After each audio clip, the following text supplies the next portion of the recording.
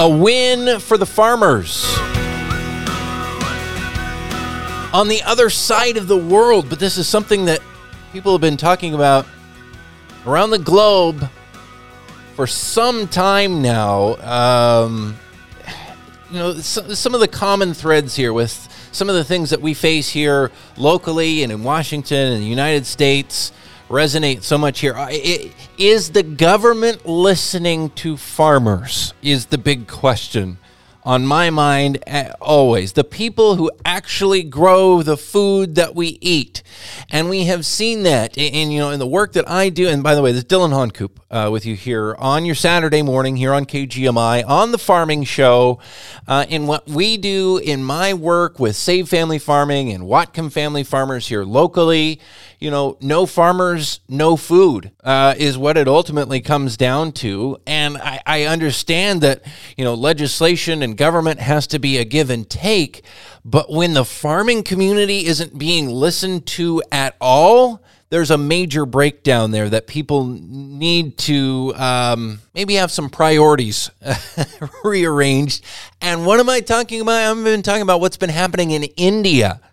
And the black laws there, and their Prime Minister, Modi, who has, kind of gone head-to-head politically with a huge part of the farming community there, particularly in the Punjab region, the breadbasket of India, where so much food is grown for so many millions of people, and many, many people here in our community have connections to India, to that area, part of our farming community here. Their families are, 1-2 generations away from there and still have many connections. Joining me right now is a local farmer, Kush Brar, and she and her family and her husband and other family members grow blueberries here in our community, and she's been watching very closely what's been happening in India. Kush, explain what just happened, this crazy about-face, this huge controversy about these laws, and now the Prime Minister of India has suddenly decided to listen to the farmers. What just happened? I think elections just happened. So political pressure, he wants to keep his job, the Prime Minister, Modi. Correct. Give a little bit of background. How did this all get started? What are these laws, and how are farmers being ignored really there? So the Black Farm Laws, they are called, they were passed during a pandemic with no due process, and basically they are pro-corporate. Mm-hmm. What they do is there is a minimum support price. It's just like a suggested retail price, the minimum suggested retail price that a farmer should get and would get no matter what happens for their crop. That language in those laws, it doesn't say anywhere that they will get the minimum support price for their crop, which means they would be at the mercy of big corporates. Now, the catch, or the way they coat these farms to paint them in a better picture, is they say that this will give farmers more freedom to interact with bigger companies and make their own contracts and do whatever they want. Mm-hmm. However, the thing to reckon here is that 80% or more of farmers in India are marginalized. They're small farmers. They don't have more than 10 acres. 10 is already a lot there. So the reality there, nobody goes out of state. Like, would you go out of Washington if you were a blueberry farmer of 10 acres and sell your blueberries in Oregon or California? Right. That's going to cost you a lot. So, the language, the way they present it, saying that it's going to be a future changing, event for farmers. It's going to change the face of agriculture. It will, but not the way that they're thinking, because corporate has always eyed upon. Well, and from what I understand is that it wasn't even just going from more of a protected system to a wide open free market, but there was some language that gave specific advantage to the biggest of the big companies there. Correct. They already had works in progress before even the laws were passed. They had, so Ambani and Adani, these are the billionaires, gazillionaires of India and the world, probably in somewhere on some list. Yeah. They already had this massive construction of storage for grains, for different kind of grains, different kind of crops, different kind of vegetables. That way, they would be able to control the market, monopoly, hoard products, and be able to procure them at a lower rate and sell them at a higher rate. And that's really what swayed me on this, because when I first heard about this, and by the way, we were talking with Kush Brar, a local blueberry farmer here in Whatcom County, certainly with family and, friends and so many connections back in India, in that Punjab region that has been, up in arms. The huge community of farmers there has been so upset and hurt by this. At first, when I heard about this, I thought, well, it's moving toward a more free market, and nobody likes it when they don't have a guarantee price, but kind of that's what we do here in America. But really, once you add that layer that you just explained, it's really not moving toward a more free market, and markets in different countries in different parts of the world work much differently than what we're used to here. So it's hard to apply American thinking to how this actually works in India. But beyond that, it was taking this whole situation not in a direction of more free competition, but actually less, like you say, moving it towards almost a monopoly kind of scenario. Correct. And to note that literacy level in India is way lower than United States or any other country out there. Now, those people don't understand English. They don't understand the jargons of the corporate world, the business world. So, it's, again, just like you said, you would think that, it's a free market. That's what we have here. But honestly, the way it works there, it's very different from here. And one of the big points, like I said, is the literacy level of that. So talk about the protests. First over there, of course, that's where it would start. There was like an uprising of farmers. They took to the streets. Explain the picture. I think a lot of people probably have seen images of that and news of that, on TV and online in the months since this has been happening. But explain in your words how this all came together over there as far as the uprising against these so-called black laws. So I will give you a timeline of when it all started until the recent news that the black laws will be repealed.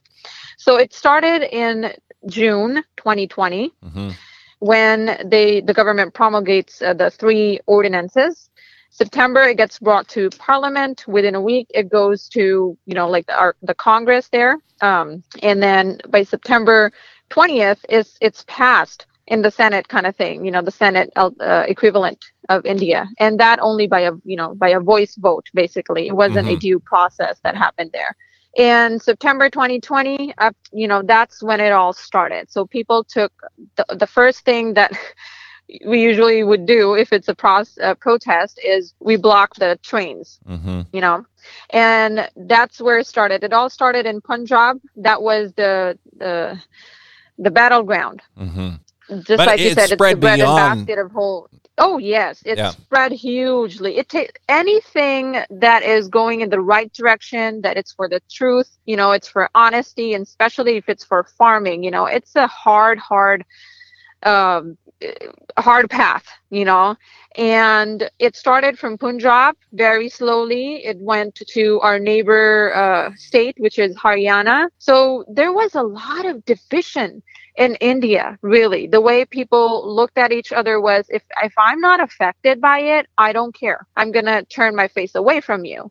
Now, this movement of the protests, the black laws, farming, it just, took India with a wave of unity, with a wave of the community coming together state by state slowly, when they come to know that, okay, Punjabis are standing, and then our brothers in Haryana, they also stood up, the Sikh, the Punjabi community. So the protest went on from very peaceful. It has always been like that. So the government you wouldn't imagine what the government did. So peaceful protests, barricades, water cannons, tear gas.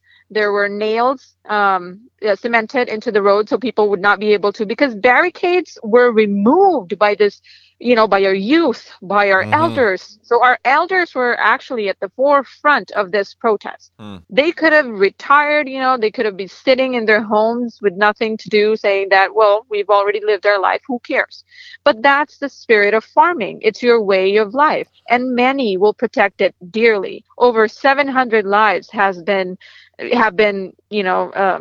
sacrificed for this. Wow. Either by suicide, either by the temporary tents that they had. So in Delhi, there are separate borders in Delhi, and that's people took on streets. They didn't have proper clothing, they didn't have proper sleeping arrangements, they had skin problems, they didn't have any medical attention over there, but people stayed in rain, in winter, in sweltering heat, despite all of the difficulties. So our elders were there, and then youngsters, even as young as 3 years old. There have been arrests made of women with children. A 9-year-old was arrested. A lot has happened in India with the protests. And I think, and by the way, this is the Farming Show here on KGMI News Talk 790. We're talking with Kush Brar, a local blueberry farmer here in Whatcom County with family back in India, lots of connections. Her family is not that many generations away from there, so she's still very tied into what has been happening in this, internationally talked about, reported on situation that's developed now over many months.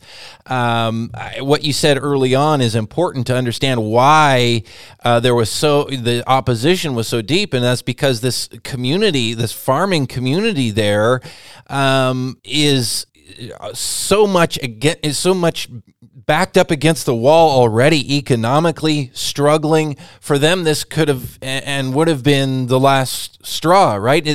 Like you talked about the suicides, and we talk about mental health even here as if farms struggle.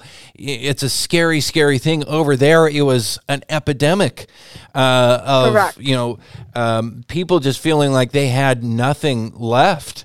Correct. And suicidal rates for farmers are the highest in India. It's a scary, scary thing. And this is what happens when people have, they feed the world, yet they are ignored economically. They're not able to, make a living doing what they're doing. And then they're ignored by their own government, who are doing, making decisions that are anti-competitive. So what changed? Guess I should say we talked about the protests. Those moved even here in Washington, even here locally. I've seen signs and stickers, things on cars. Talk about the local response here. And also joining us on the show is Raj Grewal, a local realtor who has been involved in this as well. Raj, maybe I'll go to you. Talk about being involved in organizing some of the stuff that's been done, the events done in solidarity here to bring further awareness to what's happening in India. Yeah, so actually I'm a realtor by profession, but I am a daughter of farmer from India. Mm-hmm. So I'm really excited today because the 3 agricultural law or farmer laws being repealed by Indian government yesterday. So it is a victory of tireless struggle of all the farmers, those were sitting on Delhi borders since 1 year. And I would like to congratulate everyone who is supporting farmers since 1 year, because as everyone is aware of that, no farmer, no food. Well, and there were protests here, right? You helped put together some, demonstrations. Yes. So it's really important to aware of everybody what's happening in India. So that's why we try to aware everybody over here in Whatcom County, also in Skagit County. Mm-hmm. So we try to gather all the people as much as possible, because most of the Punjabi families related to belong to their farms in India. So this is the protest of all the Punjabis, all the farmers from India. What kinds of things were people here in Whatcom County coming together to do? If I recall, even I don't know if there were any full demonstrations here locally. I know folks down more towards the Seattle area gathered to have kind of a presence and a demonstration down there multiple times. What other kinds of things did you organize? So we organized one protest that were in the Macy Mall near that area. Yep. So it was a huge protest. So I guess around 1,000 people gathered there with their banners and with their kids and all the elders over there. So we protest over there. I think it's something that our government here in Washington and here in the United States should take note of, that when you ignore farmers, the people who feed the masses, when you flat ignore them and push them up against the wall to where they have no hope or other option, it will get serious. Farmers will mean business. They're going to make it known. And, as much as this seems, to a lot of folks like, well, this is on the other side of the world, it very much could happen here, with as much as our government seems to be more and more likely to not include the voice and the understanding of farmers in the decisions they make. Yeah, we should support farmers all over the world, not only from India, because the corporates are dominating the whole world. Rich people becoming rich and rich, but poor people becoming poor and poor. The farmers need really support from all over the world. Very well said. Raj Grewal with us on the show, along with Kush Brar. Kush, talk about this about face. Was it a just total surprise? I mean, you would think after all of the protests and all of, the bloodshed and the barricades and all the things that have gone on for months now, that apparently didn't change the prime minister's mind, but now that he's facing elections, he had to do an about face? Yes. It is a rare show of weakness, for sure. But like I said before, when we started the show, it is about politics. It will always be about politics. And elections are around the corner. And at first, it was just about Punjab and Haryana and other states. But then it became all about India, right? Yeah. Now, just like here in the U.S., you have the majority of states that, these are are they called swing, right? So there's also that in India. I think it's, correct me, Raj, if I'm wrong, is it MP or UP? Which state is the swing state for elections? UP. So if they lose UP, they're going to lose their government, their grip over power, and they're going to lose the elections. Now, that's, I think, despite all of the bloodsheds, I don't think a lot of people know where politicians and politicians' sons, they ran over peaceful protesters from back. Yep, the car, it just ran over protesters. Someone would come, lit fire on the temporary shelters in Delhi that the protesters had. A lot of that things happened, really. They would arrest people. And by the way, a lot of beating actually happens in India, just so you know. So there's third degree. Violence. That's what it's called. Yeah. Yep. Yeah. Well, they beat you up in a police station until you kind of accept or to what they're saying. So that's called third degree. And there is no any regard to human life there. So despite all of the bloodshed, I think it's still a victory that it is going to be, these laws are going to be repealed. It did not come easy. It did not come easy at all. And like I said, just during the duration of the protest, over 700 lives were lost. It's amazing. Well, thank you to both of you ladies for joining us here on the program. We're out of time. I know a lot of us Americans don't necessarily understand this very well because we don't understand farming in India per se. We don't understand markets and how the government works there, to understand what this really meant for farmers, and just how anti-competitive this whole thing was going to have been, and fantastic news for the farmers that they were able to get an about face from the top leader of that country. Thank you for making us aware of it here this morning, as well as the efforts you have put in the months since this has been going on to get out the word throughout the community. So thank you both to Kush Brar here for joining us, as well as Raj Garewal for chatting with us on the program this morning. Thank you, ladies. Thank you so much, Dylan. Thank you for having us. And just one more thing before we leave is that you're right. There are things that differ us from each other. But one thing is for sure, that when we unite, and we are seeing that in this community the past few days, of what has happened with the disaster. Exactly. When we unite and the community comes together, it doesn't matter what language you speak. It doesn't matter where you are from. It's human to human, Yep. and love prevails. Absolutely. And no farmers, no food. Always true. Correct. Thank you so much for being here this morning. Thank you, Dylan. Thank you. Thank you so much. Thank you.